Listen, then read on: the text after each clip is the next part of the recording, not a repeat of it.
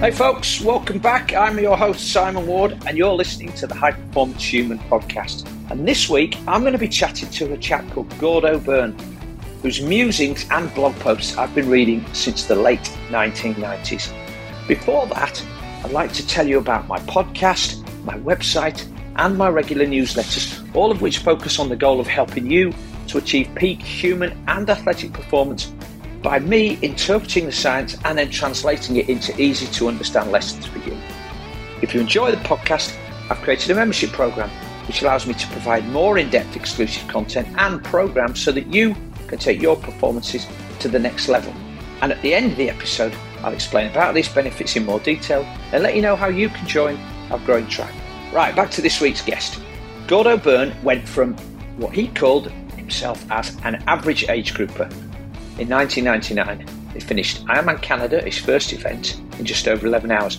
But a few years later, he was right at the very top, as a pro triathlete finishing second at Ironman Canada and also second in Ironman New Zealand behind the legendary Cameron Brown. He also won the widely known Ultraman event, a 3-day ultra-distance triathlon on the Big Island of Hawaii, and he also won the Otilo swim-run event in Sweden, which was the founder event of all those swim-run events that you have probably heard of now. After that, Gordo took 10 years out of sport to raise his children, but now he's back and he's finding out what he can achieve as a 54-year-old athlete.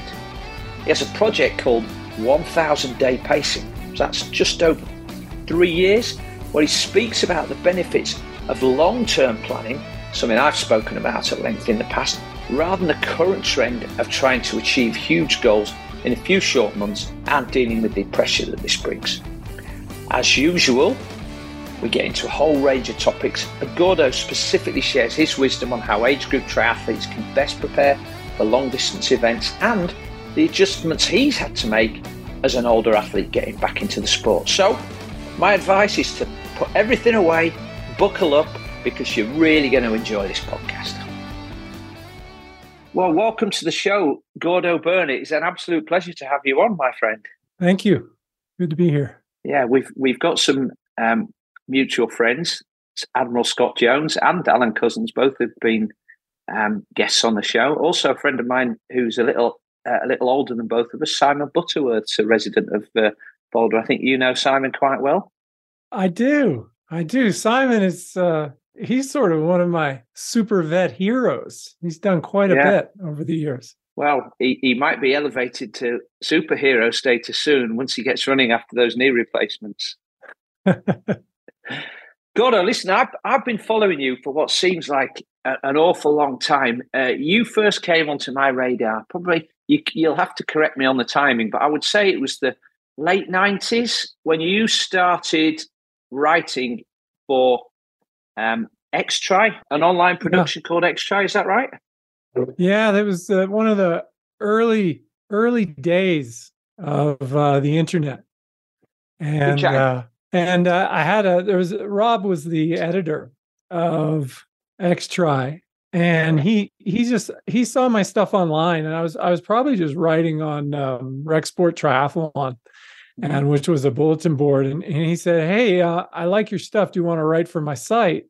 And I was like, "Sure, I'd love to write for your site." And he got me going, and I was enjoying triathlon. I was just a amateur starting up, and really, it gave me a way to document my journey from my knowing nothing right up to the top of the sport on his site, and it was a lot of fun. And then eventually, he gave me a column. And then when I moved to New Zealand from Hong Kong, he even hosted me at his house for a week and took care of me and kind of showed me around and helped me buy a car. He was a great editor. And I loved the style you had. I bought a series of blogs that you put together with Endurance Corner about probably half a dozen different topics. It was probably about $10 that you had it for on the Endurance Corner site, and I've been trying to find it in the lead up to this, but it must be stored on a mobile hard drive or something. So I haven't been there. But I used to like your writing style. It was quite staccato, bullet points and just brief thoughts rather than whole paragraphs. Is that right? Yeah. So when I when I started, I used to write really long form. So I'd write these long race reports to myself, and then I'd publish them. And they were really helpful, helping me think through the race. And I'd cover the buildup and all the training. But as the web developed and as online writing developed, what I found is that the ideal length for an article is probably about 3 minutes long, and probably 3 ideas within the 3 minutes.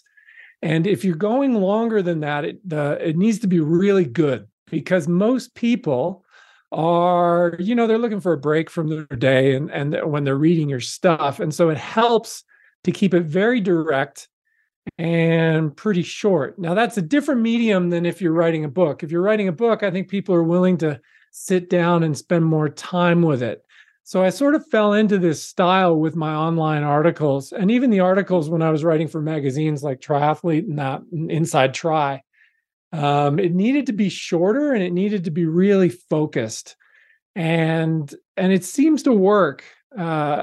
People, I can get an idea across and connect with somebody, and at the same time, they're not having to invest too much of their day dealing with me, which makes them willing to come back to my stuff again and again. Now, the opportunity for deeper dives is when you sit down and you write a book, or this medium. Podcasting, I think, is great because it lets people really dig down on a subject that they want to learn more about. And I often find that when you're just riffing with somebody and having a conversation, sometimes new ideas just spontaneously come out, and you're like, oh, that's kind of good. I might grab that. And so it's a nice way to brainstorm even, and I guess realize what you know through conversation with somebody. And with that, some of my best teachers would often have a student take notes in their lectures for the teacher. And so the teacher would have the ability, because when they're just talking and stuff, somebody needs to capture if there's a good idea and get that for the teacher, particularly teachers that write, and then they can explore those ideas further. And I think a lot of us do that with Twitter and other social media. We just kind of chuck different ideas out there, and then we see what connects with people and resonates, and then we can go a little bit deeper.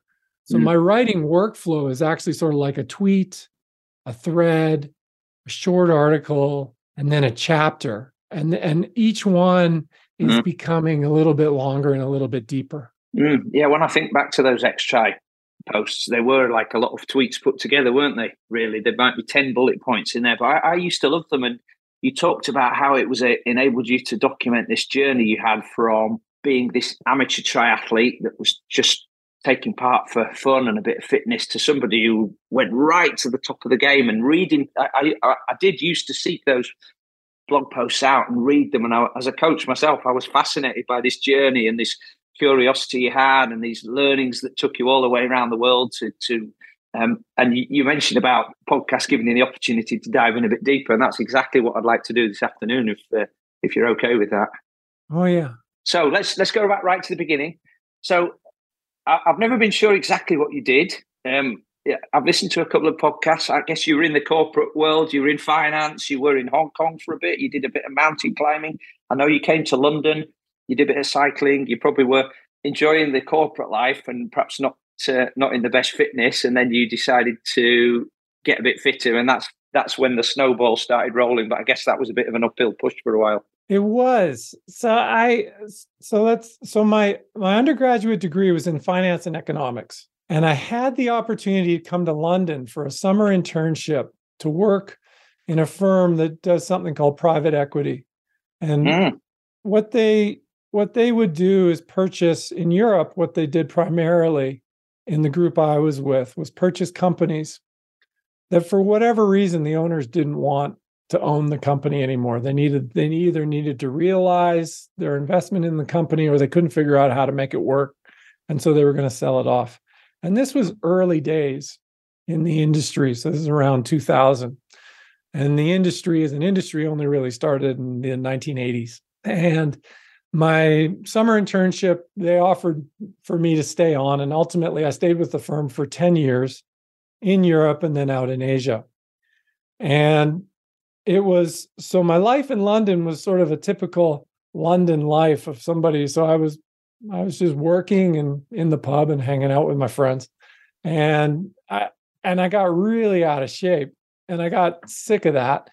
And so I just started, going walking, and literally we would be walking to the pub in the countryside and that kind of stuff, just really easy. But then walking turned to hiking and tramping. And then ultimately that led to mountaineering. And by this time I was out in Asia and I'd been promoted.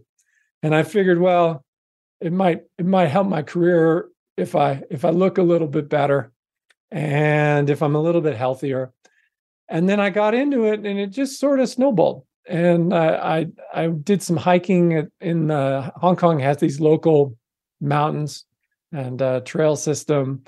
And I did hiking in Indonesia and Malaysia. And eventually the biggest thing I did was I headed out to Kilimanjaro and climbed in Africa, but that was just hiking. And then I went into mountaineering for a bit. Mountaineering culminated with a climb in Alaska called Denali. And I noticed that I was really strong on the long days. And I had this innate endurance as well as an enjoyment of the training. And I decided to sign up for an Ironman because I had a feeling the mountaineering wasn't going to end well for me if I kept escalating the mountains I was going to climb. And I loved it. And my first Ironman, I was just hoping to finish and knew nothing about the sport, but I knew from the mountaineering that I could go all day. So if it was going to take me 17 hours, I knew that I could go for 17 hours. And by the time I gave myself a year to get ready for that. And by the time I'd come to the race, I figured I might have a chance at finishing with the sun still up. And I managed to do that and enjoyed it, enjoyed the training, enjoyed the race, had a good time and just decided to go deeper into triathlon training. And just for context, back then, I was probably training in my second season, I was probably training about 18 hours a week. And that's a lot for an amateur to be training. But I tolerated it really well. And it worked. So I was getting a really good bang for my buck, a really good response. But in training, what do you got? Now I was going to ask you what was the year of your first Ironman? So the first Ironman was 1999 in Canada. Oh, my favorite race, Penticton. I loved it. It was so great. One loop swim, one loop bike, one loop run. And when you hit the turnaround, you just run back to town. So it was, I really enjoyed it. And it was a dry climate coming from Asia, dealing with heat and humidity and going to a dry climate. I found that my stamina was phenomenal because I was used to a much more stressful environment. But living in Hong Kong at the time and trying to train through a Hong Kong summer was really demanding. And so in my second season, I took 2 months off from work and I came to Colorado to train again for Ironman Canada. And that race went really well. I was second amateur and I realized, wow, this is just great. And so to put it in perspective, I was like about 11 hours on that first year. And then in my second year, I was about probably about 9:20 something. So it was a big drop. And when you drop that much, the race in a sense actually gets easier because your race duration is an hour and a half shorter. So there's a lot less race to fuel and it's quicker.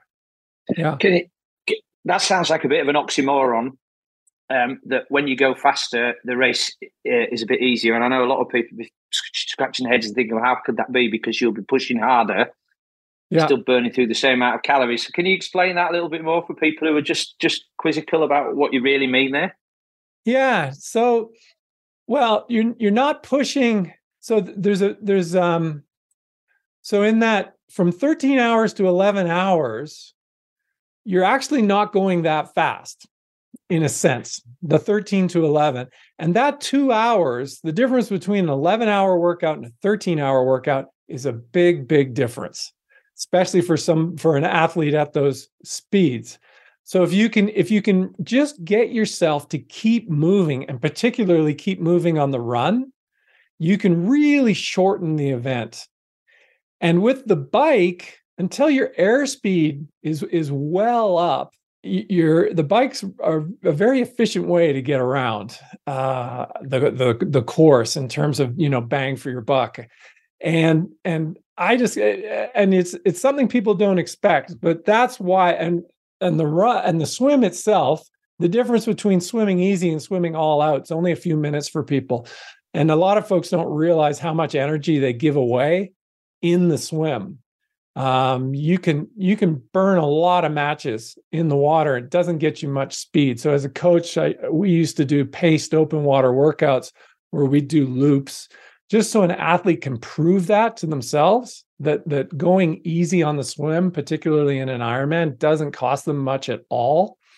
And with the courses being so crowded as well, actually the further back you come in the swim, even if you're riding legit, you've still got all these people to move through, all these people around you. There's a benefit as you move around the course to coming out of the water deep. You'll see in most the amateur races, a lot of the fastest bike splits are done by athletes who come out relatively deep, and they're passing people all day long on the bike and getting these little bits of benefit all the way around the course. And I'm not talking about the courses where it bunches up and you see these pictures of people riding around a group of 30 or 40 riders. I'm talking about just riding your own race, but doing it through the field. It can be a very efficient way. So as you get quicker and quicker, this observation only applies to a point. And the point is around 9.5 hours, I found. Beyond 9.5 hours, then your airspeed's up, and the velocity that you need to do on the run and the bike to get yourself under 9 hours does require a tremendous amount of fitness. And then from that point on, every 10-minute block going down and going faster actually is a whole nother level of fitness. So like there's sort of like a 9-hour level, 850, 840, and then the fastest I got was 829. And that was really challenging for me. I was getting towards the limits of what I could deliver as an athlete, just physically. But those slower times, if you can do the training, I think, and by slower, they're not slow, but they're slow compared to the very best elites. Now we're seeing athletes going 7:45 routinely. I mean, that's just a phenomenal performance. But if we back that off by, say, an hour and a half, it's a much more realistic sort of high-level amateur performance in that mid-9-hour type range, I think, given what we know about human physiology and training. I think what you talked about there with the swim is really interesting. And again, as a coach, I have the same conversations probably that you do with people. Is like, instead of trying to be a faster swimmer, just be more efficient. Get through the swim as effortlessly as possible, and then max out on your bike training, because you can make a lot of time there. And if you get off the bike having posted a decent time and still feeling really strong, then you don't actually need to be such a super fast runner. You just need to be able to keep going and use your energy there, because you are no doubt a student from what you've said there of performances. Where you see people losing, it's the back half of the run, isn't it? And that's when you realise how many matches you burnt early on. And it's not necessarily about being a faster runner across the marathon. It's making sure that you don't slow down much, because everybody can run a sub 3:30 marathon in the first 21k, but that's when it all falls apart in the back 21k. I mean, maybe not everybody, but you know what I'm talking about there. Everybody's a demon for the first half of the run. Well, and that's something that I also work with people is first off, the starting point for any triathlon distance is slowing your swim and your bike down to the point where you're able to deliver your run performance that you do in training on race day. That's the starting point. And I think many people are in a hurry to make the race difficult for themselves, and they never give themselves an opportunity to understand what the swim and the bike is going to feel like in a well-paced race. So in a well-paced race, your swims and bike's going to feel pretty comfortable relative to your capacity. And I think a lot of athletes have never actually felt that. And so they're expecting it to feel difficult early in the day. And if you're pacing correctly, it doesn't. The way it does is it feels like a training day until the last 90 minutes of the run. And then it feels really, really hard. And you need, and to give yourself the mental reserves to get through those difficulties in the second half of the marathon, it really helps if you're passing people and moving up through the field. And, starting as an amateur, a mid-pack amateur, I experienced that. I started swimming when I was 30, so I was not a great swimmer. And then I would compound that by swimming way too hard and having to regroup on the bike. And then by the time the run rolled around, because of my mountaineering background, I could just kind of chug along, and I was passing hundreds of people. And I was like, wow, nobody's even running here. And my first marathon was 4 hours, and I passed several hundred people running a 4-hour marathon, and I was like, hey, I'm onto something here. And then I slowly worked those marathon times down, eventually getting to a 2:46 off the bike, and a whole lot of runs that were in the kind of 2:50 or sub 2:50 range. And back then, if you had the ability to run like that, you could be very competitive in these elite races. And it was also enjoyable because you're moving up the field too. So I think that's something that I would say to people is figure out what it's going to take for you to run well first, and then kind of work backwards. And rather than inverting your pacing, which is sort of like fast, and then on the bike, I'm kind of going steady, and then it's just survival on the run. Change it and say, you know what, this time I'm going to go easy on the swim. I'm going to do the bike comfortable. I'm not going to be spiking my power a lot. And I'm going to try and run really well this time and see where that gets me relative to what I've been doing before. And I've seen just that shift in approach take an hour out of somebody's Ironman time because they don't fall apart in the middle of the run. Yeah, I was smiling there, Gordo, because over the years, I think I've put people into two camps. There's the people who say, I had a great bike, I fell apart on the run. And then there's the other group of people who say, I had a great run, I could have gone harder on the bike. And that's the group you're talking about. And those are the ones that need to learn how to have that conversation. Felt great on the run. I felt like it was a little too easy on the bike. And the reason the run was great is because she went a little too easy on the bike, except it wasn't a little too easy, just spreading your energy out properly. Yeah. Yeah, I think that works well. Okay, so there you are. You've gone second age grouper at Ironman Canada, which would no doubt have got you a space slot for Kona. And I went to Kona that year, I think. Yeah. Okay. And at what point then did you think, might be ready to take it to the next level here and give it a try as a pro? Well, it was easy. Again, back then it was easier. All you had to do was say you wanted to race pro. And it was also easier to get into the races. So if you could convince the race director that you were fast enough to be in the elite field, they'd let you in. So there was a big incentive there, because then you didn't have to sign up a year in advance. So so in my third season, I started racing elite, and I was just getting crushed. I wasn't competitive at all.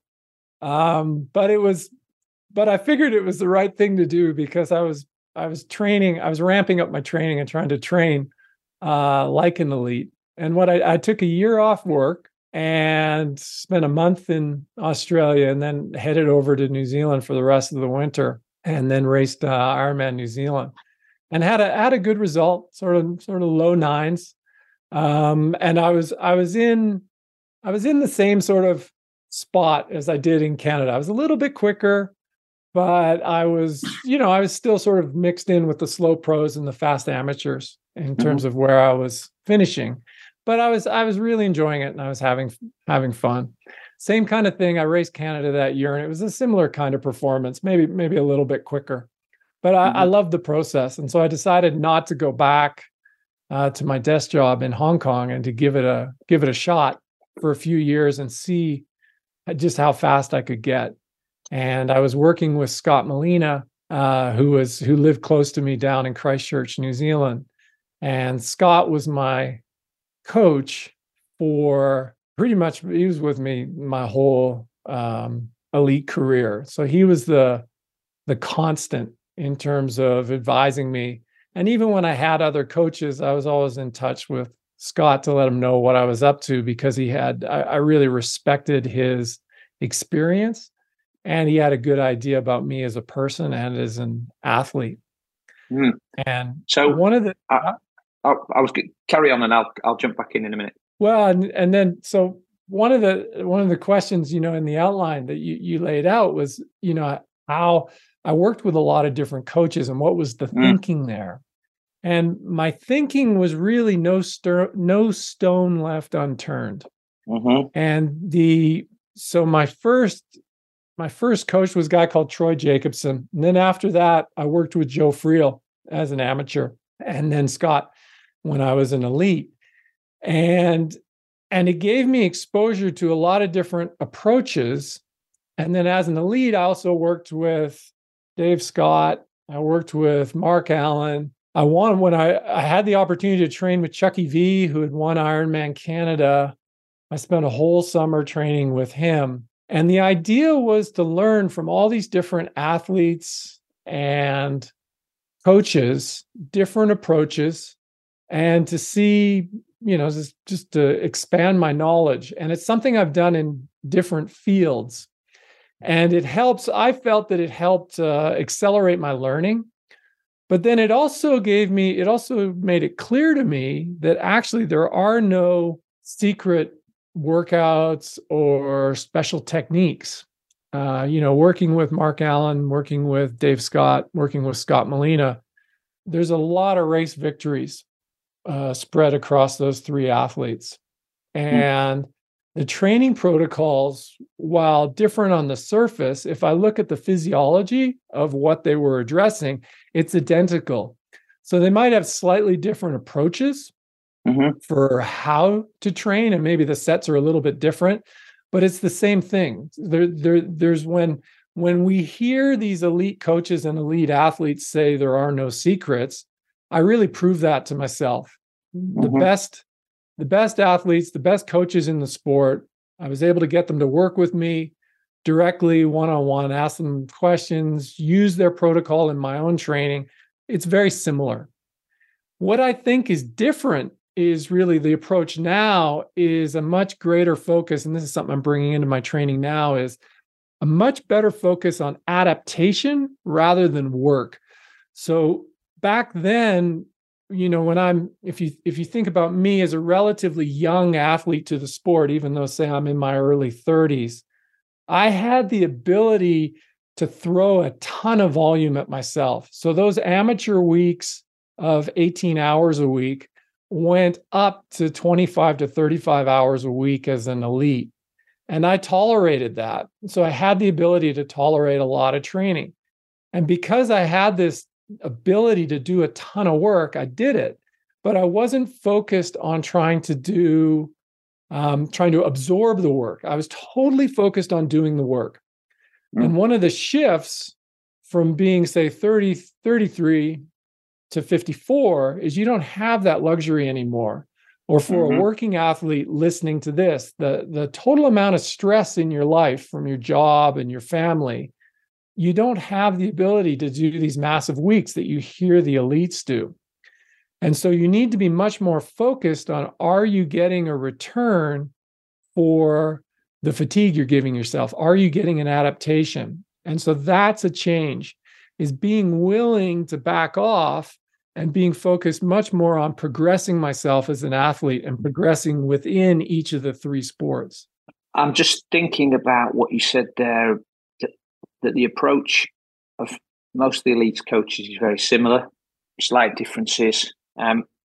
Often wonder how much or whether athletes, amateur athletes, age groupers over-focus on the necessity to be so precise about what's in the set. So, should I do 4 by 8 minutes at threshold, or shall I do 8 by 4 minutes?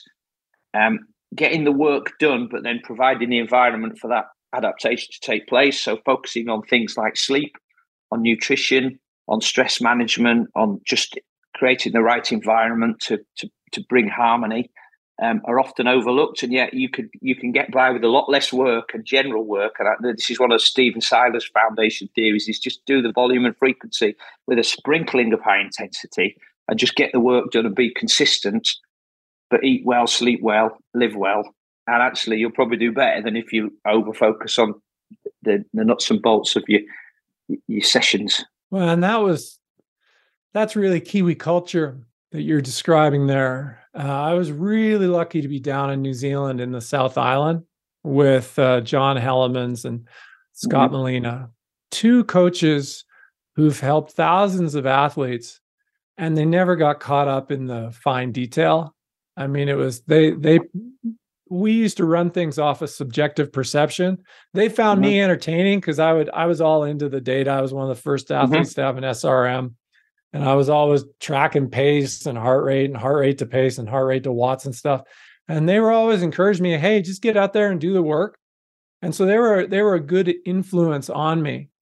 And even when we're having the conversation, for the example you cited, we just naturally gravitate to those threshold sessions or the red zone training. But it's not about that. It's about the foundational training. It's about it's about what you're doing for 90% of your minutes.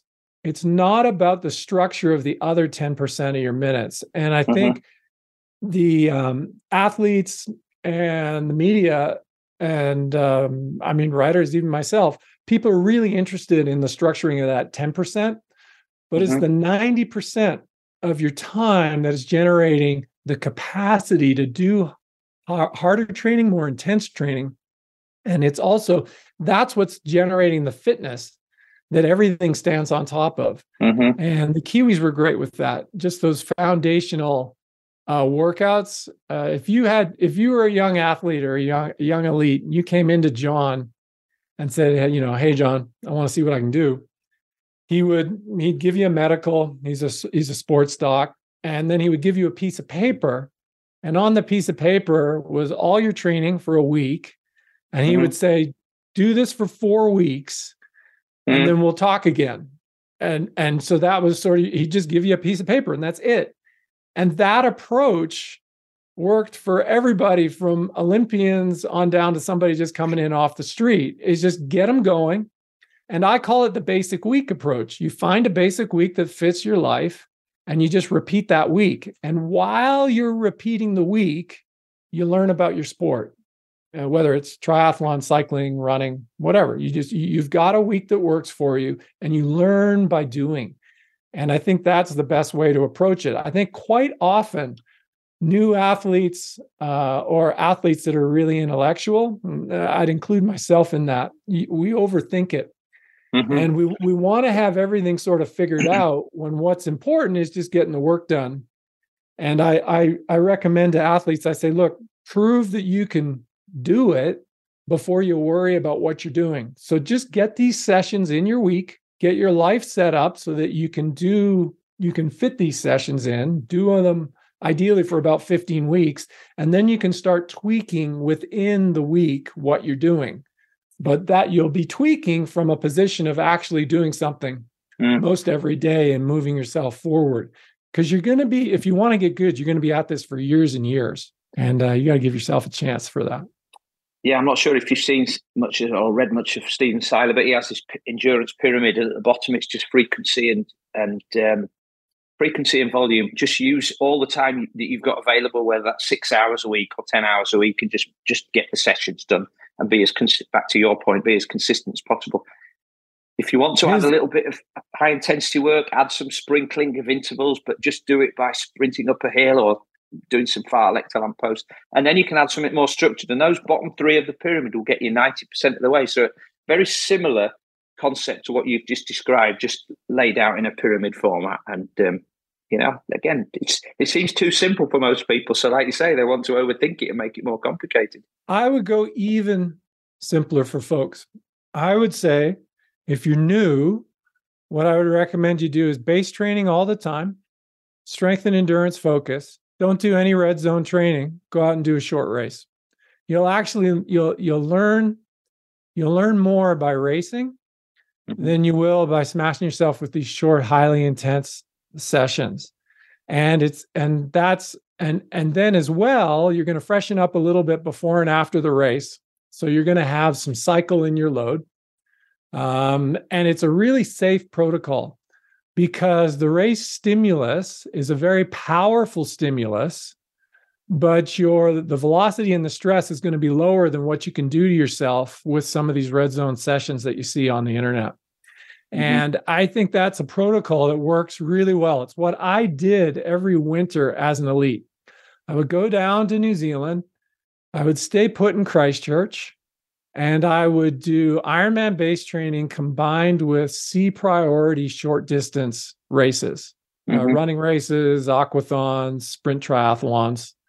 And it worked great for me. I would come out of that winter and then head back to the northern season just in phenomenal shape. I'd done a little bit of threshold stuff.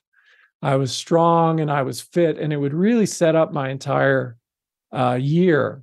And I think that approach works really well for people. You don't, because it's easy to go fast in a race.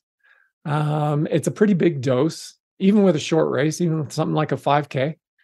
And it's a safe way to give yourself a bunch of intensity. I'll share a little story about John Hellemans with you. I've never met John, heard a lot about him. And I don't know if you ever met a coach in the UK. He was the first director of triathlon for British Triathlon. He was the men's team manager at the Sydney Olympics, called Chris Jones.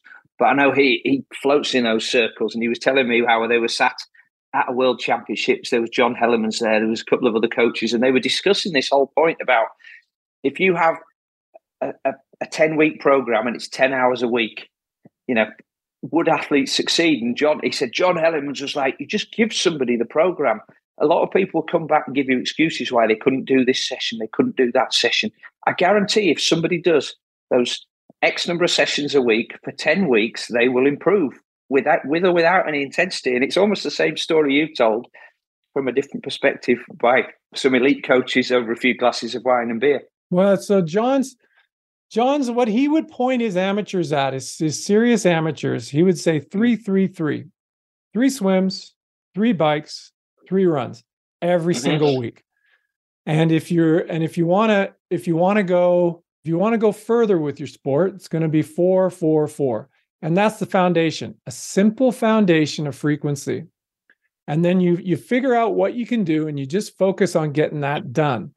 Because I think a lot of folks, if they overdo it in one workout or in one sport, the first thing that's going to happen is they'll see their frequency drop off. So all of a sudden it might be a 3-2-1 or something. And so he would focus the athletes on 3-3-3, and you got to just get that going. And from that foundation, if you figure out whatever it is you can handle to get your 3-3-3, you then start building off that foundation. And that's something that worked really well. Now, when I was trying to be an elite, I was more like 5-5-5, but I was taking that principle and applying it as well, and staying balanced with my training. So keeping the frequency in for the runs, keeping the frequency in for the swims. I think a lot of athletes will have gaps in certain sports across the year. And I think that sells you short because you're having to restart. And I also think that the sports work together with our physiology. So having taken a break, I took a break for 10 years when my kids were born from swim, bike, run. And I've brought it back over the last year. I'm noticing that the swim, the bike, and the run really work together in terms of my metabolic fitness. And it takes me to a higher level with this whole body fitness. And I think if you give yourself a chance to experience that, you'll hopefully agree with me, and you'll say, well, hey, John Hellemans and Gordo, they might have been onto something there. I call it like the Lollapalooza effect. When you bring all this aerobic training, and the nice thing about triathlon is, your bike and your swim are non-impact training. So the volume that you can tolerate as a triathlete is far more than the volume you'd be able to tolerate as a runner, particularly when you're a developing athlete. Yeah.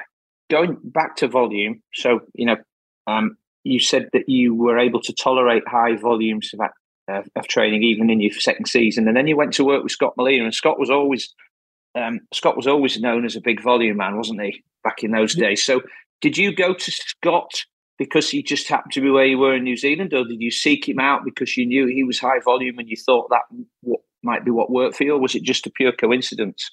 Well, so when I lived in Hong Kong, the Tri Federation used to bring in Kiwi elites, to train with the elite Hong Kong athletes. And two athletes came in. One was called Steve Sheldrake. The other was called John Newsom. And John runs a podcast with Bevan called I Am Talk. So I did a deal with Johnny where he could live with me in Hong Kong if he did all my training with me at my speed, which was slower than Johnny's speed. But it was a good deal for him because he had a free place to live when he was in Hong Kong. And it was a great deal for me because I effectively had a live-in elite training buddy. And I was peppering him with questions the whole time and learning everything I could from him. So John grew up in Christchurch, and we were friends. And he's like, "Hey, you should come to Christchurch. There's this whole scene down there that you're going to be totally into." Because I was a nut. I was a triathlon nut. And there was like, I didn't even know how many people. There was like 6 world champions living in Christchurch. An indoor 50-meter pool was being built at the time. The training was fabulous. The Port Hills, the riding. The weather's pretty brutal, but he didn't mention that until I got there and experienced it for myself. But so I was like, okay, so I'm going to turn up. Now, I didn't know this, but when I rolled into town, Molina was trying to get back into shape. And so the fact that I was sort of like a fast amateur and he was Scott Molina, world Ironman champion, we were actually able to train together at a similar speed. And he got a kick out of me because I was such a nut about try and stuff. And so we just kind of hit it off. And so I would just turn up. He lived 5K away from me. I'd just turn up at his garage and we'd go ride. He was trying to get back into shape. I was trying to become an elite. It just worked out. We were a really good fit. And then ultimately we started working together, and we did some businesses together in terms of these training camps and trying to bring Scott's philosophy to a wider audience, fast amateur audience, and giving them a chance to do the training that Scott had done and the training that Scott had taught to athletes like Cameron Brown and myself, and really pass that off out into the larger world. The philosophy. So yeah, it was a volume-based philosophy. And an athlete with my profile who tolerated volume, we were a good fit. Now, what we could have done better is how the elites train now. And the elites still do high volume. All the good elites are doing a ton of work, but they monitor themselves and they try and make sure that they're getting a bang for their buck with the volume. They're getting an adaptation from that volume. We didn't care about that. So we were focused on what I call load maxing, giving our bodies the maximum load that we could tolerate, not necessarily the optimal load. We were really focused on just huge days and lots of them. And that worked, but it worked. It only worked to a point. I had a lot of periods where I would get overreached and tired. And I think part of the reason that we see athletes performing so much better these days is they've had the maturity to step back from this load max approach and say, hey, we're going to do a lot of training, but we need to make sure that the training is progressing our bodies and we're not racing tired. And we don't have these long periods each year where we've gone stale. And this is a philosophy that amateurs can apply to themselves, because, I'm coming back, and in the back of my mind, I've got this volume thing because it's the way I've always done it. But I'm applying this new approach. It's working great, but it doesn't come easy because of the compulsion and the experience that I have with volume working so well. My easier days are difficult for me mentally, but I can't deny the fact that this approach is working really, really well for me. I'm seeing, I feel good. I'm not impatient with my kids. I'm still easy for my family to deal with, and I'm progressing all three sports. So it's there's really something there, and there's something there at all volume levels. Every from we're talking 8 hours up to what we hear the top athletes doing. So the 30 plus hours. The whole thing, you need to be looking at the adaptation that you're getting for your training. And it's never been easier to do that. I mean, we've got all these different gizmos, but the simplest tests are still the best, just looking at what your speed is versus your heart rate. And is that progressing every 6 weeks or so? Yes or no? And if it's not progressing, well, what's going on? What's happening? I'd like to come back to your approach for over 50s men, because I know that you're approaching that age soon, Gordo. But let's go back. You talked about those training camps you did with Scott Molina. Now, these were something else I used to enjoy reading about from your X-Tri blogs, the epic training camps. I know you used to have some in Europe. And there was a friend of mine called Stephen Lord used to come along to some of them. Do you remember Stephen? Lordy. Lordy. Stephen is amazing. He was an amazing athlete, and I was really glad I got to see and train alongside him. He had this phenomenal capacity just to grind it out and do just tons of volume and stay positive when he was doing it. And he was super efficient too. He didn't even need to eat all that much while he was doing it. And he was a really neat guy to hang out with. So yeah, we did we started these epic camps. And actually the first one ever just started from my garage in Christchurch, started and finished from my garage in Christchurch. And there was about 8 of us, including Scott and me. And we rode around the South Island for 12 days. And I think we probably did a half Ironman or something in the middle of it. And it was great. It was a easy way for me to do a ton of work. And I always found that I did better in a group with people watching me. And it gave me some really fun stuff to write about too, like all these crazy days that we would do. And it was a fun way to get a bunch of volume done. So what we did then is we started doing them different places. We did in Colorado, Australia. We went to Europe a couple of times, and we did length in New Zealand one time. But at the beginning, it was no idea of really doing it like a business. When it was Scott and me, we were losing money at every camp, but I didn't mind. Didn't mind losing the money because Scott minded, so I covered the losses. So I didn't mind losing the money because the training was so good for me, and so it was kind of like going on vacation. But ultimately, with the camps that I did for Epic Camp and the camps that I did for Endurance Corner, my other coaching business, what I discovered was I'm not that great at running the camps. I'm better at doing the camp. So we brought in partners to take over both the camp businesses. So John Newsom took over Epic Camp, and it's still going. They still do camps. They're not insane. They're just big fun camps. Now they're not insane like we were doing 20 years ago. And then Endurance Corner, Justin Dare, my coaching partner, took that over too. And then those camp businesses ran like businesses. So in other words, the camp director had a big financial incentive to make the thing work and operated as a director that whole week. So wasn't interested in their training at all, just focused on delivering a really good camp experience.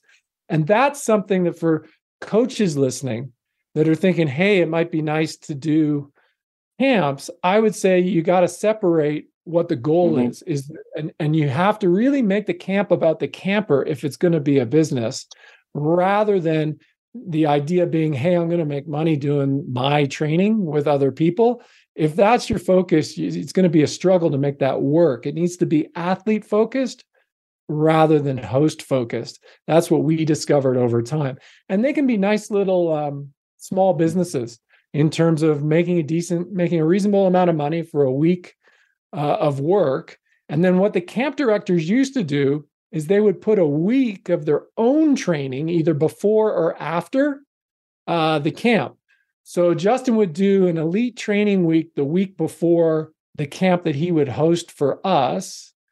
And then during the camp week, it's a big week, but he's not worried about training. He knows he's done his training the week before. And that's a nice way to handle it. When you did the epic camps and you talked about 12 days of biking, I sensed that was a point to point, which I think is a fantastic way to get the training in, rather than doing a loop. You're always on different roads. Did you have support vehicles taking your stuff, or were you essentially doing like a bike packing type of trip? So we never did self-supported in those camps. I did self-supported in my own training. So I had, it was called a bob trailer. There's a one-wheel trailer, and I would actually drag it behind my TT bike, and I would do point-to-point rides in the South Island in New Zealand with my stuff behind me on the TT bike. It worked great. So I would do those sort of wacky trips, but we would use vehicles. The other thing that it's nice to do a combination of point to point, as well as if you are doing something for, say, any more than, say, 5 days, it's nice to actually have some double nights in one place, because having to unpack and pack every single morning kind of gets old if you're doing big training days. So what we found was we would do little hubs. So we would do 2 or 3 nights in one place, and we would do some loop rides, or we might have an event. We would do like a triathlon sometimes on a day where we didn't move. So a swim, bike, run thing, or duathlon, or we would have an easier day for people. So I guess the focus on those days was big volume through the bike, maybe a little swim before you set off in the morning, maybe a little run off the bike when you finished. So you were still getting just a maintenance load for the swimming and the running, but it was all about gaining big fitness through the bike. Yeah, generally speaking, for athletes, triathletes, a bike-focused overload is the safest overload to do, because you can triple their chronic volume in a camp period, the chronic bike volume, without running a big risk of injury. The swims need to be done first, we found, mainly because the athletes aren't necessarily used to high volume swimming, and they prefer to get that done early. And if you don't get it done early, you're too tired at the end of the day to have a decent swim. So what we would do is light breakfast, swim, and then usually a bigger meal, and then head out on the bike. And then the idea would be some sort of transition run. Now, it also depends on the level of the athlete. So for anybody thinking of organizing this, the easiest way to do it first is just a 3-day, like a long weekend type block. And we found that a little bit of swimming and a little bit of running goes a long way. So even a 20-minute run can really help the legs in terms of benefiting from it. So the short sessions work, and stay balanced if you're a triathlete. So swim, bike, and run. I'm gonna put you on the spot here. I remember from one of your X-Tri blogs that there was a point, maybe coming towards the end of your career, when you tried a really high volume swimming week. And it didn't. Was that one where it didn't go particularly well? I think you might have been with Monica then, and I think because Monica was a super swimmer, wasn't she? And so I think we were both trying this high volume swimming, and I seem to remember that it didn't end particularly well. Did one or both of you get ill with the volume you were trying to achieve? So Monica was fine. She's always tolerated, and still does tolerate pretty decent swim volume. Where are we? So this is going to be 2005, spring of 2005. And I was really tired from my training. But I was trying to figure out another way to win, in a sense. So I was like, well, my life situation and my fatigue means I'm not able to do a lot of swim, bike, run. I had something going on work-wise, so I wasn't able to do a whole bunch of volume. And so I was like, well, let's see if I can do a swim camp. And the swim camp actually went really well. But what I should have been doing was more like base training, because my life stress was high and I didn't have the time. But I decided to see if I could elevate my swimming by doing a huge block of swimming over a couple weeks. And my swimming went great, but what happened was I was overreached and my immune system, my capacity to recover gave out. And I ended up taking probably a month or so off, like really light month, and then having to build back up again from there. And I think that period is one of the key mistakes I made as an elite athlete. And it's something that I think every athlete should remember is when you take yourself to a completely new level of performance, it can be very tempting to hold on to that level of performance. And what I mean is you will do the specific training required to get this amazing race result for yourself. After that amazing race result, so it's like, I call it the post-Olympic year for those of us that never went to the Olympics. But you've had this result that's amazing for you, whatever that is. You need to come back to the type of training that enabled you to do the specific training. You need to come back to base, reset yourself, and then come back up to the training, not to be tempted to maintain the specific preparation, those really challenging race-specific sessions, because ultimately you'll break down. I broke down, and my training partner, Klaus Björling, he broke down too, because we didn't reset the base. And there's a book out there called How to Skate a 10K. By Niels van der Poel. And Niels talks about these base periods, both resetting the base, but also if you have a long competitive season, to give yourself the opportunity to reset in the middle of that competitive season. And it's a health thing, a hormonal thing, and a mental thing, so that you're not constantly pushing all the time. And it's a great way to, plan multiple years. I think Paula Newby-Fraser phrased it as a get out of shape period. She says you've got to become an ex-athlete for a while after a great performance. And I know that Mark Allen was always a big fan after he'd won Hawaii of really not doing a great deal between sort of October and Christmas. I know he used to ride his cruiser bike. He'd go surfing most days. He'd probably go running and messing around on the beach with his kids, but he didn't really start any serious training for next year's races until after January. And I think, I've chatted with Dave Scott about this, about the approaches that him and Mark had back in their heyday. And Dave says, I think that's why Mark's doing so much better than the rest of us health-wise now, because everything was so much more balanced in his life. And we always used to think he was a nut when he used to go off with with Brent and do all his shaman stuff and his things out on the camp out in the hills. But, he seemed to have much more of a mindful balance on his life then than some of the other triathletes who were just, 110% all the time. And that is the Nordic athletes. And I think if you embrace your climate, and you do have a climate where you're forced to dial down the volume for part of the year. So I trained with a lot of Swedish athletes, and their weather forced this on them. And I think it extended their careers, just like you're saying there, because in the winter, they just, reality was they didn't fight it. They dropped the volume down and they stayed active, but they just went through it. And then they were super motivated when the spring came to get out and get rolling again and ramp the training up. I think that's a really healthy approach, particularly for amateur athletes.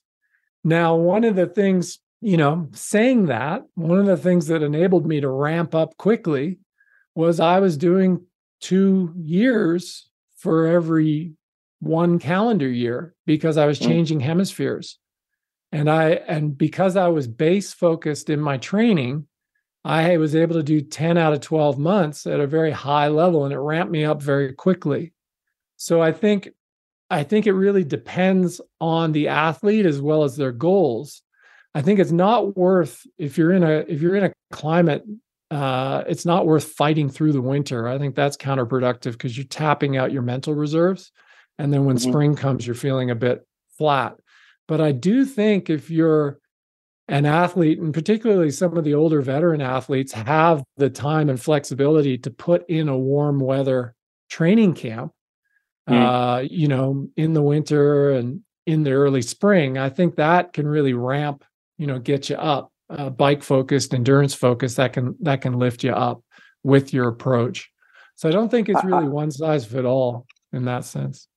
I think what I like because I've got a few guys that I coach in Sweden as well, and what I liked about their approach in the winter is that because cycling outdoors was challenging sometimes, a lot of them used to do the Nordic skiing, which is low impact, really good volume, but they used to do stuff similar to what you talked about at the Epic camp, where they'd go just easy touring for 2 or 3 days between the huts. So you get a nice low intensity block of training. It's really good endurance. There's no impact. You're using the body in a slightly different way.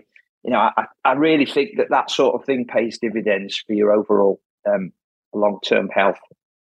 One of the things I've heard you talk about, Gordo, and this is particularly pertinent for age group athletes who are working, is the stacking benefits of multiple training camps. Now, we're not talking about big sort of 7-day training camps. We're talking about maybe like it's a bank holiday in the UK as we're talking 1st of May, so 3 days. We've got the King's coronation coming up, so there's another 3 days. Then we're overloaded with holidays in May because in the UK, because we've got another 3 days coming up at the end of the May. So there's three-day opportunities for folks there if they were planned to stack their training. So I know you've talked about that. Just give everybody your theory on how that can be really useful if you're time crunched. And then I've got a question I want to pose to you about that as well, if you don't mind, when you're finished. Yeah. So one of the things I've found is that all of us tend to think in terms of workouts, but rather than thinking in terms of workouts, I think it's more useful to think in terms of blocks of load or blocks of volume. And if you think about a long weekend, the long weekend itself is a form of workout. So these short training camps are workouts. And you need to learn, when you first do them, you're probably going to do them too fast, and it's probably not going to be balanced swim, bike, run training.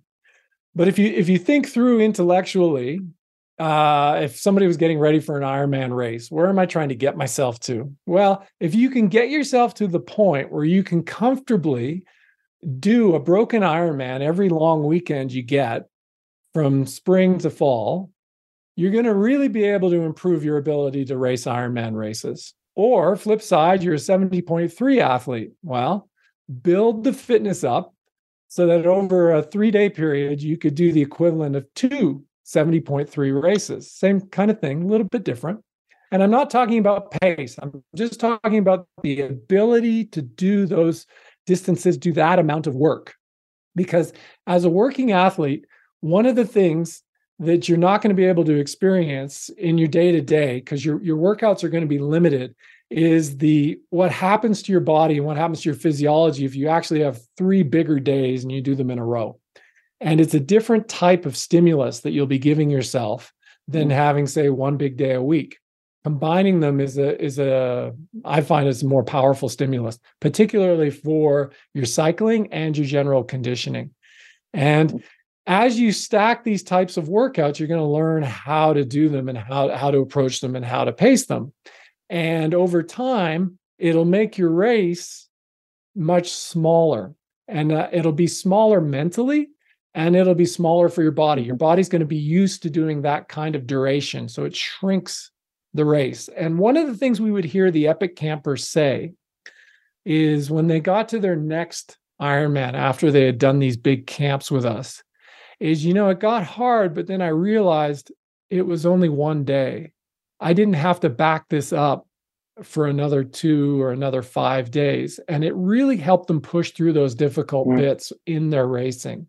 And so what we had managed to do is rewire their brains with how they deal with fatigue.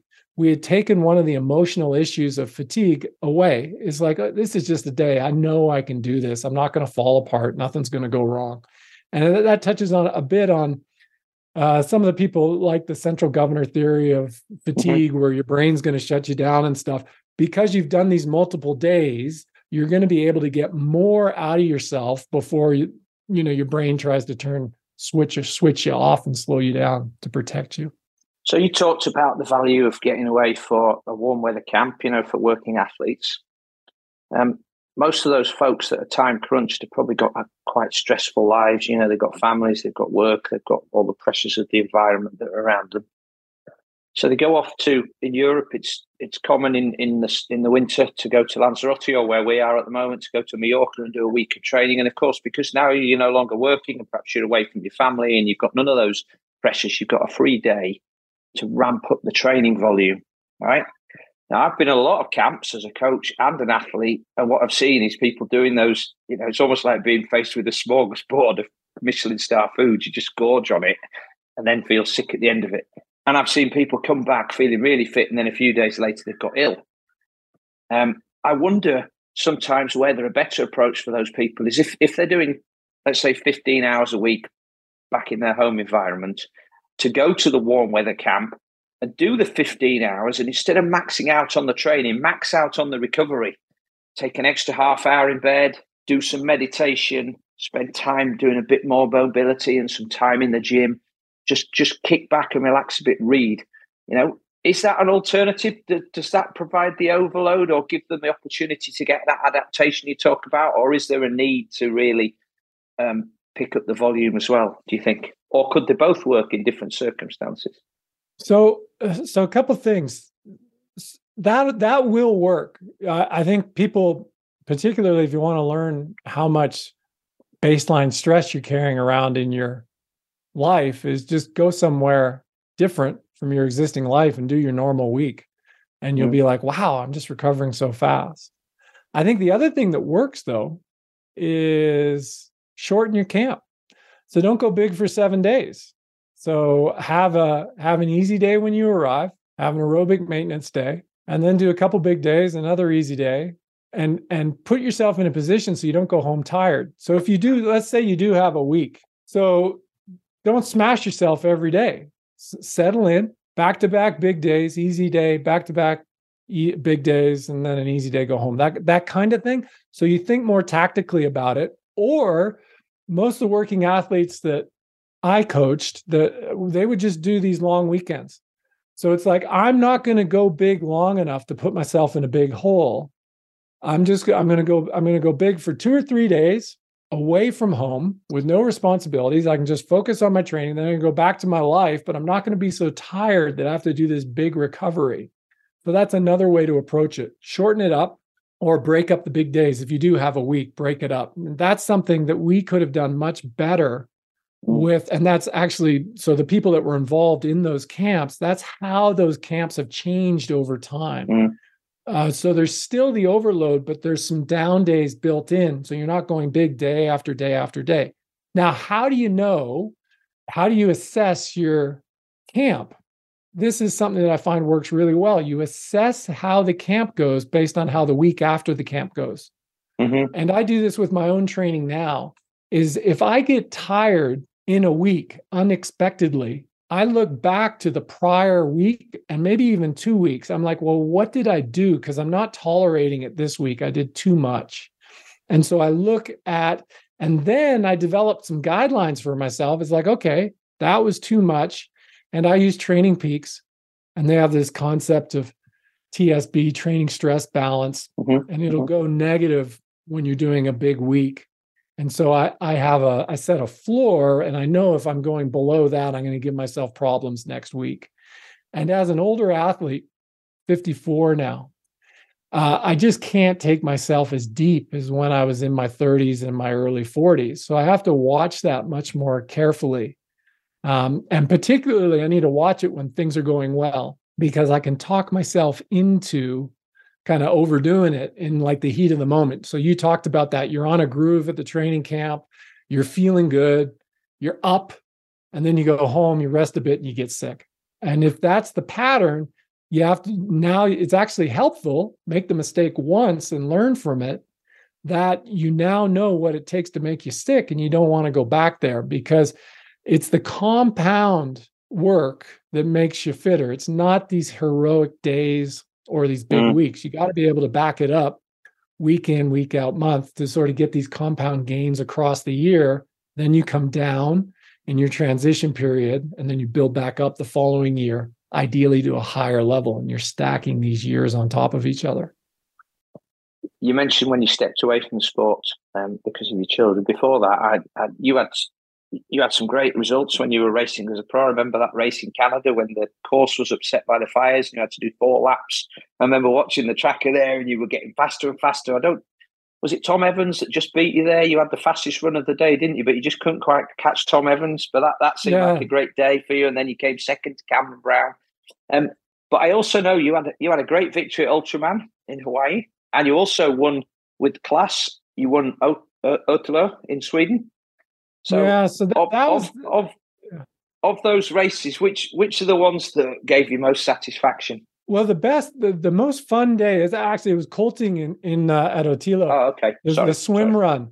That was just an amazing event. Mm-hmm. So it's a swim run event where you run across the islands and swim the channels outside of Stockholm, and you go down this chain of islands.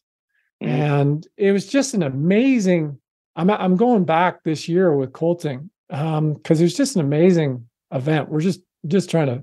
I think he called us Team Old and Slow now, so we're just trying to finish. But it was an amazing day. So that was really neat. That event, in terms of a single day, that's probably the coolest thing I've ever done. Is because I had no idea about the course. I was with a friend. Holting is a phenomenal athlete. He's turning 50 this year. And he was in his late 30s. He was in fabulous shape. It was all I could do to stay on his feet in the water. So I was swimming as hard as I could just to stay on his feet. And he led all the swims. I think I was in front for maybe 400 meters of one swim. And then he came around me. He's like, we got to keep moving. So that was a fun one. The Ironman races were fun in the sense that I was able to deliver my fitness at a very high level on the day. But Ironmans themselves aren't particularly fun when you're doing them. You know, running a really fast marathon when you're tired is very demanding. It used to take me a month to kind of recover from that type of effort for myself. Normally my Ironman New Zealand peak would not be a big peak for me. It would be like a base training type race. And then my Ironman Canada peak was my true peak. So it would be my highest level of fitness for the year in August. And after that, I'd be done for a month. And the years where I accepted that and took a month essentially off, the year after went a lot better. The 1 year I didn't, or I tried to hold on, was, you mentioned with that swim camp and stuff. I tried to hold my fitness through that winter. It was just a mess for me. I ended up having to rest a lot more. So those events were neat. Ultraman was a 3-day race on the big island of Hawaii. The fun thing about that was the first big thing I actually won. And it changed my self-image. I still wasn't that fast as an elite, but because of my tolerance for volume, that event really suited me. So if I could just sleep at night, I could train day after day after day at a pretty good pace. So I was well suited to Ultraman in that sense. That we used to call it stage training. And that was part of the idea that we had for Epic Camp. Well, Scott and I loved doing it. We both tolerated it really well.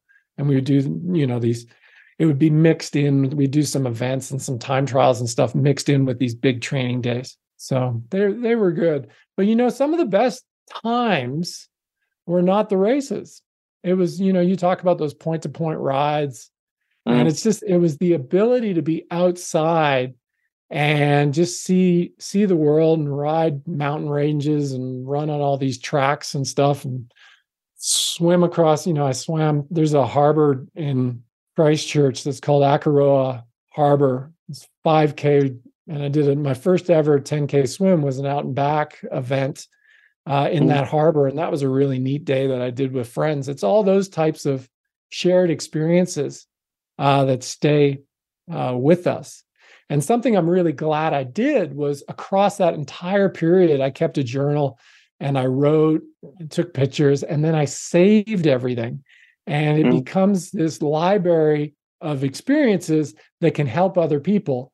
And working through that library, I can kind of relearn things in terms of, well, this worked, that didn't work, and try and pass that on to folks. I was reading an interview with Killian Jornet recently, and he said, I race so that I can train better. And I get a sense almost that the training is the thing that keeps you going, not necessarily the racing. The racing's almost something to aim for, but the training's what you really enjoy, the process, and just those experiences that you've had with all those different people over the years in different places. And that's something that I tell elites when they're at the transition point of their career. So I say two things to them. I say, write down why you need to make a change right now. Write down what's not working about your life and why you think you need to make a change, because you're going to forget and you're going to be tempted to come back and race again. So you'll forget at these key transition periods of our life. And it's not just for elite athletes. You might be in a career that's not working for you, and or a relationship that's you think is not right for you. Write down why you need to make a change. You're going to forget with time. And the other thing is to remember that when you're on the path and you're on a path that's working for you, it's the day-to-day that's working for you. It's not necessarily the event. So I think a lot of athletes put tremendous pressure on themselves and on their life with all these events. So when I took the break from racing, I didn't take a break from being healthy. So I had 10 years where I didn't race.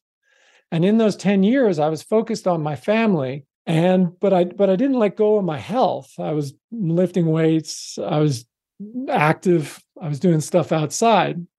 But I felt that the race itself was creating stress within my family life and my larger life. So I was like, I don't need that. Just get rid of that. And you can still be healthy and have a really rewarding life without these events putting stress on you. Wow. And related to that is, some athletes will actually hurt themselves and compromise their health simply for an event that they put in their calendar by choice. And you got to be willing to let go of things when they're not working for you, not working for your body, and not working for your life, because this is a long journey we're all on. I mean, ideally, John Hellemans is a great example. He's in the 70 to 74 now. He says he's not competing, but he's still participating. He's still in the game. And, for me, that's a big win. I look at an athlete like that and I'm like, wow, they're still out there. They're still engaged, and they're getting a benefit from the overall process. So the benefit's not coming from the event per se. It's coming from the lifestyle that we're all living. Well, and the Simon Butterworths of this world as well. Coming up to 80 now and working out how he can have those knees sorted out so he can go back and win his world title in Kona at 80 plus, which I, honestly, I know some elite athletes and they inspire me, but I aspire to be like the Simon Butterworths and the John Hellemans of this world, because that is within my powers to live my life like that and still be doing those things that I love, and you doing those things you love in 20 years time. Or 10 years time for me. Yeah. So you kept your routine. Now you're coming back now, and one of the things that I was really interested in is this idea that ties in with longevity and really tries to overcome this "I must have everything now" type of approach that athletes have. I want to improve my 10K by 4 minutes in 3 months' time. It's the 1,000-day plan. So where did that come from, Gordo? Because I love that idea. I really do. I've got to think of a way of pitching that without treading on your toes. Oh, well, I took it off of Molina. So so we're riding up to Sign of the Kiwi in Christchurch, which is one of the climbs, one of the local climbs in the Port Hills. And he just leans over to me and he's like, "How long are you going to give it?" And I'm like, "Well, give what?" And it's like, this whole elite athlete thing. I was like, "I don't know. I'm just having fun." And he said, "Well, let me tell you something. I think you need to give it a minimum of 3 years before you make a decision anyway. In other words, before you're done, or before you're, whatever, just do the training for 3 years without any expectation. Just do the work. And that stuck with me. Now, within those 3 years, I won Ultraman. I won Ultraman 2 years into the 3 years. Now, winning Ultraman, just the ability to finish Ultraman was something that I considered impossible when I started. The first time I ever went to Hawaii, there was a little flyer stuck up on a pole that said about the Ultraman race. And I was like, how could anybody do that? Just too big, too crazy. And why would anybody want to do that? Anyhow, a few years later, I go out and I win the thing. So it completely changed my mind in terms of what is possible. And that happened in 2 years. And there's been a lot of examples of that in my life. If I can just do the work for 1,000 days, 3 years, I'm going to end up somewhere that was totally impossible in terms of what I thought could be done. And it appears all the time. So it might be different things: building a podcast, building a social media following, writing a book, all these different things in terms of what we can achieve over these longer time horizons. And so I've found it's a really powerful thing. And I'll give you an illustration of just how powerful time is. So the first race I ever did so I'm in my 20s, and I do a 10K running race in Hong Kong. And I went 50 minutes for the 10K, and I averaged 10 beats below my maximum heart rate. So it was, at the time, it was sort of a mid 160s effort for me. Now, last week, I did a benchmarking session, and I ran 10K, and my average heart rate was 117 beats a minute for that 10K, which is 50 beats per minute below my current max. Now, that kind of improvement is something that you wouldn't be able to find in a textbook, because they study short duration tests. And if somebody's out there listening, you can completely change your physiology. So the heart that did the run last week is not the same heart that did the 10K race in my 20s. The muscles, everything. It's completely different. And these long time horizons, if you can stick with things for these long periods, you have the ability to not just completely change your physiology, but you can change your entire life if you just stick with it. And scientists and all this will tell you, well, that's impossible. You can only improve your VO2 max by 10%. But that's because their time horizon isn't long enough. And so the idea is, with this 1,000 days, is it's about the longest, I think, as humans we can kind of picture ourselves doing something. But the reality is, if you're onto something that you like, you're going to be doing it way more than 1,000 days. I mean, here I am 25 years later, and I'm still doing it. And I'm still trying to figure out how to improve. And it's a really fun game to play, whatever your field is. And so that's what it's all about. It's about long-term improvement, because we will hold ourselves back because it's impossible to see this compound future. And so sometimes we won't even try, or we'll quit too early. So the idea is to focus on these longer time horizons. And when I was a coach, I would work with athletes and I would say, hey, you got to give me a minimum of 500 days.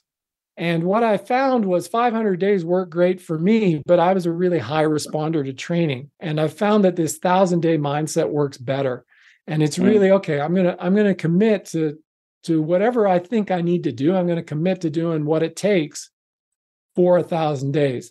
And it also helps athletes avoid pushing too hard on the day-to-day, because in my mind, what I need to do is I need to be heading out at a pace that I can sustain for 1,000 days. So that's part of, like, with the rest and with paying attention to not getting too tired week to week. I know I got to string 150 weeks together. So if I'm getting excited, so in February, I had a few big weeks. I was all fired up and the gains were coming. I started to go stale and I realized, look, there's no way I'm going to be able to sustain this rate of increase through the summer. I got to just back off and regroup and then start this process again. And so it helps me think better and make better decisions in my own life.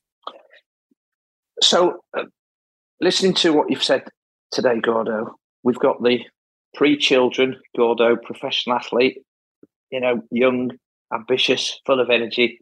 And now we've got the 54-year-old father of three, father of three, right? Coming back to the sport. So we've got Gordo 2.0. So what I'm going to ask about your thoughts on training for 50 men of 50 plus. But for the next bit, I want to know what you do more or less of in Gordo 2.0. But I'd also like you to deliver these to me in your blog format, bullet points, short, sharp, to the point, so folks can concentrate on. So hit me with them, sir, because I'm going to be writing these down and using them myself. Well, it's the same program, only less. So I think that's a key point. So it's a balanced program, but it's scaled down. And one of the mistakes I made in my 40s was there was a period of time where I scaled down my easy training and tried to keep my tempo training. Mm-hmm. And so my program ended up, my average relative intensity was going up when my volume was going down. And I didn't see what that was doing to me because I was coming from a very high level of fitness. And if you stay active, you hold that. But the reality was I was selling myself short metabolically. And so I had these feelings that I was getting old, but what was happening was I was getting metabolically unfit. Mm. So my easy training, I brought that back primarily on the bike. And that has had a very positive impact, not just on my athletic performance, but my whole life, my energy levels, and how I feel. So if somebody's listening and they're wondering, hey, I feel like I'm getting old, well, have a look at your program and see if maybe you're just metabolically unfit. And the easiest place to address that is on the bike, because that's the only place you're going to be able to go easy enough to train these metabolic pathways, the mitochondria. So scale it down. Now, as a young elite, when I made that move from 18 hours a week to 30 plus hours a week, something I did very well was maintain my strength and mobility. So there was a local yoga studio run by a friend of mine called Mark Bookums. And Mark in Sumner. And Mark, I would go to Monday, Wednesday, Friday in the evening. I would go do an hour and a half of yoga with Mark. And it wasn't just stretching. It was learning how to move my body through a wider range of motion. And it was improving my ability to move and my movement economy and my balance.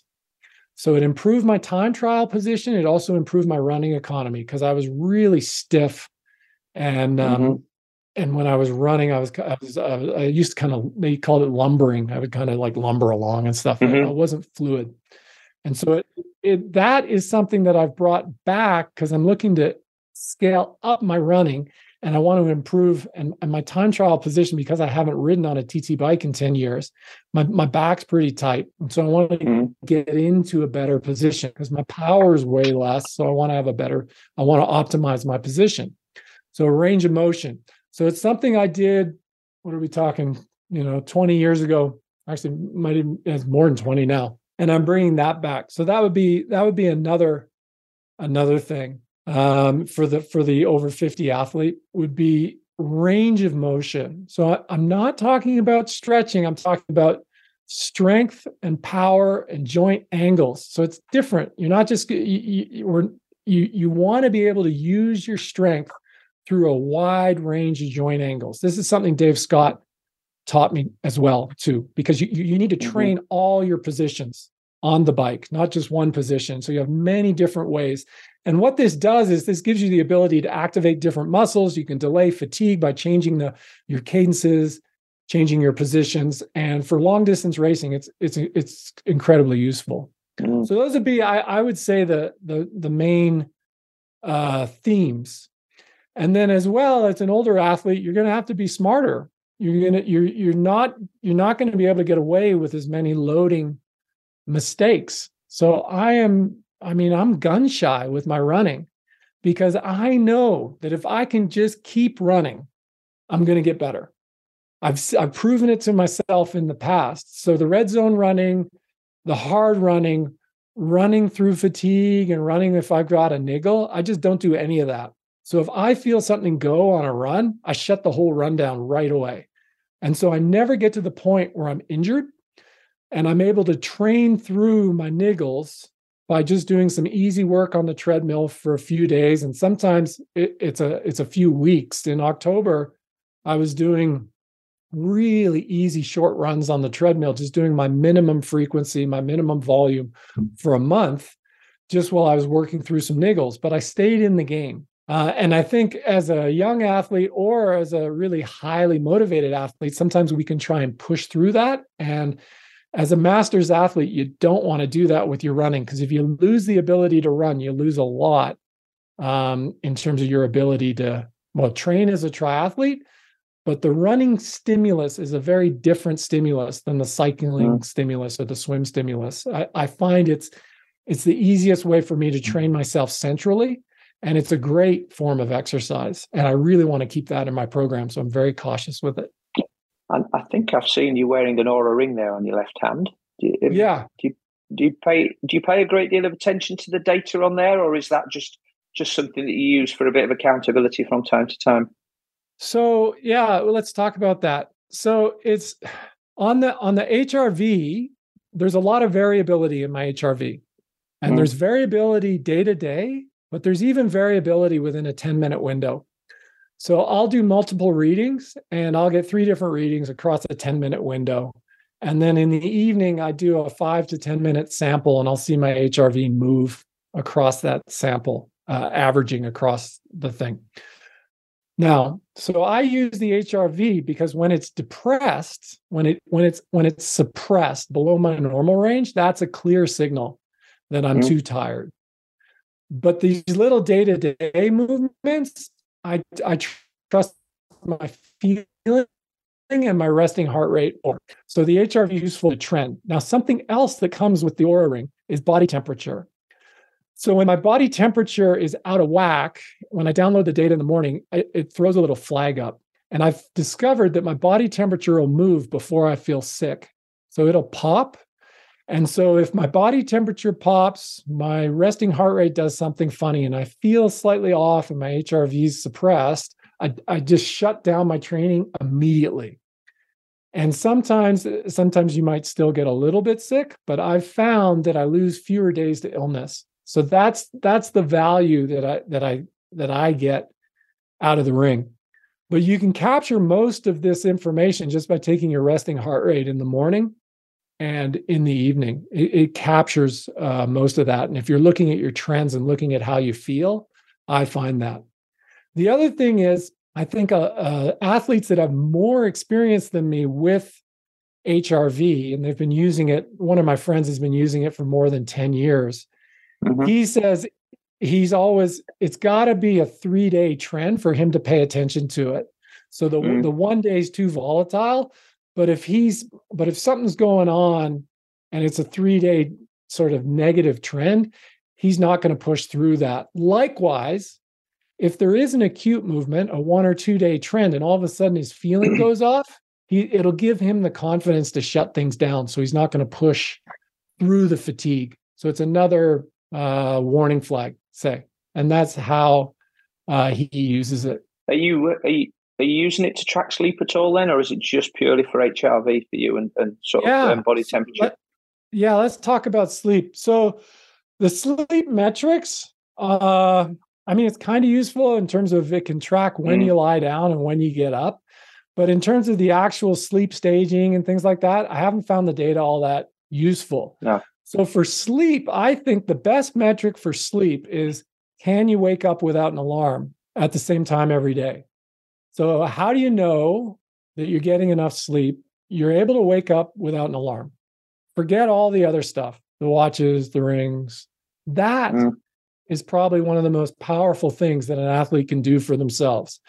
Is I'm gonna go to sleep around the same time. I'm not going to worry about how many hours I'm actually asleep or how much my REM is. What I want to do is I want to be able to wake up without an alarm at about the same time every single day. When I can do that, I know I'm on track. So that's, I think, the key metric. Yeah, I've been using the Whoop, which gives you similar data, but it's a wristband rather than a ring. And I found the same. The data for the sleep, the REM, all of that sort of stuff can be a bit spurious. Keeps telling me, even when I'm getting more sleep now, it keeps telling me I'm not getting enough. And, there's this thing called orthosomnia where you start worrying about not getting a good night's sleep, and then you worry about it so much you don't get a good night's sleep, and that's not a good thing. So I've done the same as you. I've used it a bit like the same with the constant glucose monitor. I've used it for a short period of time.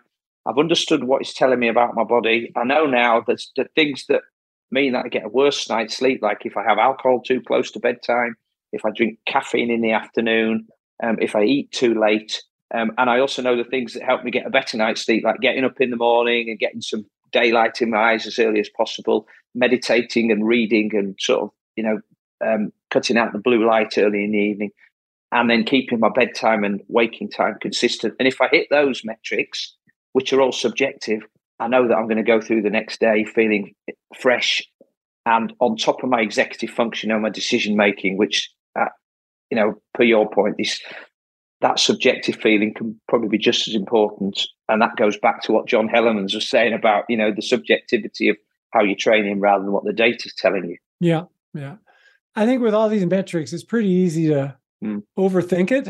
I like to try and keep it simple. The idea being to make fewer mistakes. So I think that's the way I tend to use it, trying to eliminate mistakes rather than this quest for constant optimization. It's just like, all right, was there a signal I missed where, I might have avoided this illness or not ended up injured or whatever it is. If you can make fewer mistakes, I think the stuff's useful. Beyond that, the readiness scores I've found to be not helpful in the sense that they don't really tell me a whole lot. But normal ranges are useful too. So understanding what my normal heart rate ranges are, both resting and training, I think is an important thing. And that's something that goes way back. John and Scott were teaching me that stuff 20 plus years ago, is understanding what my normal heart rate profile is when I'm exercising. One of the differences now is, I think in the 20 years ago, we'd notice our heart rate was suppressed, but we'd have a workout in our calendar and we just do the workout anyhow. Send a note to our coach and say, hey, it was a 7-hour training day and my heart rate was down 20 beats per minute the whole day, but I got it done. I think now I've learned that if I'm suppressed in the warm-up, it should just be a shorter, easier day, and I should bump that key session. And if I'm on that, I'll get the key session in the next day, or at most 2 days later, and it'll go well. And by tracking the adaptation, I build confidence in my ability to reschedule things to when I'm better able to absorb the training. I think that's. And, as an amateur athlete, as an older athlete, I think we need to remember we're not trying to win gold medals here. We just need to be reasonably accurate over a long period of time, and we're going to get what we need out of our training. Yeah, and I think that comes back to what you said about blocks of training. It's a 10-day block. If you can get the stuff done in there, but you have to shift it around, that's fine. Get the blocks of training done and then the blocks of adaptation. But see, if you look at it over the 1,000 days, how far am I going to go? There's no pressure on doing it today, is there? Because you can always push it back tomorrow within the 1,000 days. It still means you've got 980 left to do the workouts. Oh, yeah. Gordo, it's been fascinating. We've been on for an hour and 45. The time's flown by. Thank you so much for sharing that wisdom. I don't want to impinge on your day anymore, but I feel like we could have probably chatted for another couple of hours. Maybe we'll have to do it again sometime. But it's been an absolute pleasure to finally catch up with you. Thank you so much for sharing that. And we'll point people towards it's not called 1,000-day plan, is it? Is it 1,000-day pacing? 1,000-day pacing. 1,000. Yeah. Okay. Yeah, the number. So that's where it's at. Okay. And you'll find me at Twitter and on YouTube too. I've been pushing some content out that I think helps people. Well, we'll put all those in the show notes so people can come and find you and help you spend 1,000 days building your social media profile as well. That's going well too. Gordo Byrn, thank you for joining us. Thanks again to Gordo for joining me as a guest on the High Performance Human podcast. I really hope you enjoyed his insights, and you'll find lots of links to stuff we chatted about in the show notes below. To make sure you don't miss any of my episodes in the future, please go to iTunes, search for the High Performance Human Triathlon podcast, and click on the subscribe button. And if you've got time while you're in Apple Podcasts, please leave us a review, because they are really useful in helping to rank the podcast a bit more highly. You'll find a link for that in the show notes below. So if you remember back to the introduction, I said I'd mention the benefits of our membership program. So if you're interested in diving deeper into any of the topics we discussed, we've created a membership program which allows me to provide more exclusive content and programs, so we don't need to have any of those pesky paid ads on the show. And it's my goal to ensure all of our SWAT members get back much more than the price of the subscription. So you find things that the membership includes, like access to a growing library of training plans across a whole range of ultra-distance triathlon events, duathlon, aquabike, swim, run, Xterra, Gran Fondo cycle events, you name it, we've got it. And if we haven't, we can create it for you. We've also got programs on mobility and strength, as well as programs to boost specific aspects of your bike fitness or swim fitness in the pool. We have monthly workshops for our SWAT members, and you get free access to educational workshops on things such as nutrition, sleep, strength, etc., etc. We've also got a growing range of discounts on partner products, and these are products that I've used myself, where I know personally the people who run the companies, and I don't have any financial skin in the game. So if you'd like to learn more and access the member-only benefits, please click on the link on my website, which is simonward.co.uk, but you can find all of that in the show notes below. All right, that's all for this week. As usual, I guarantee you another great guest next week, but for now, have a good one, and I'll see you on the next episode.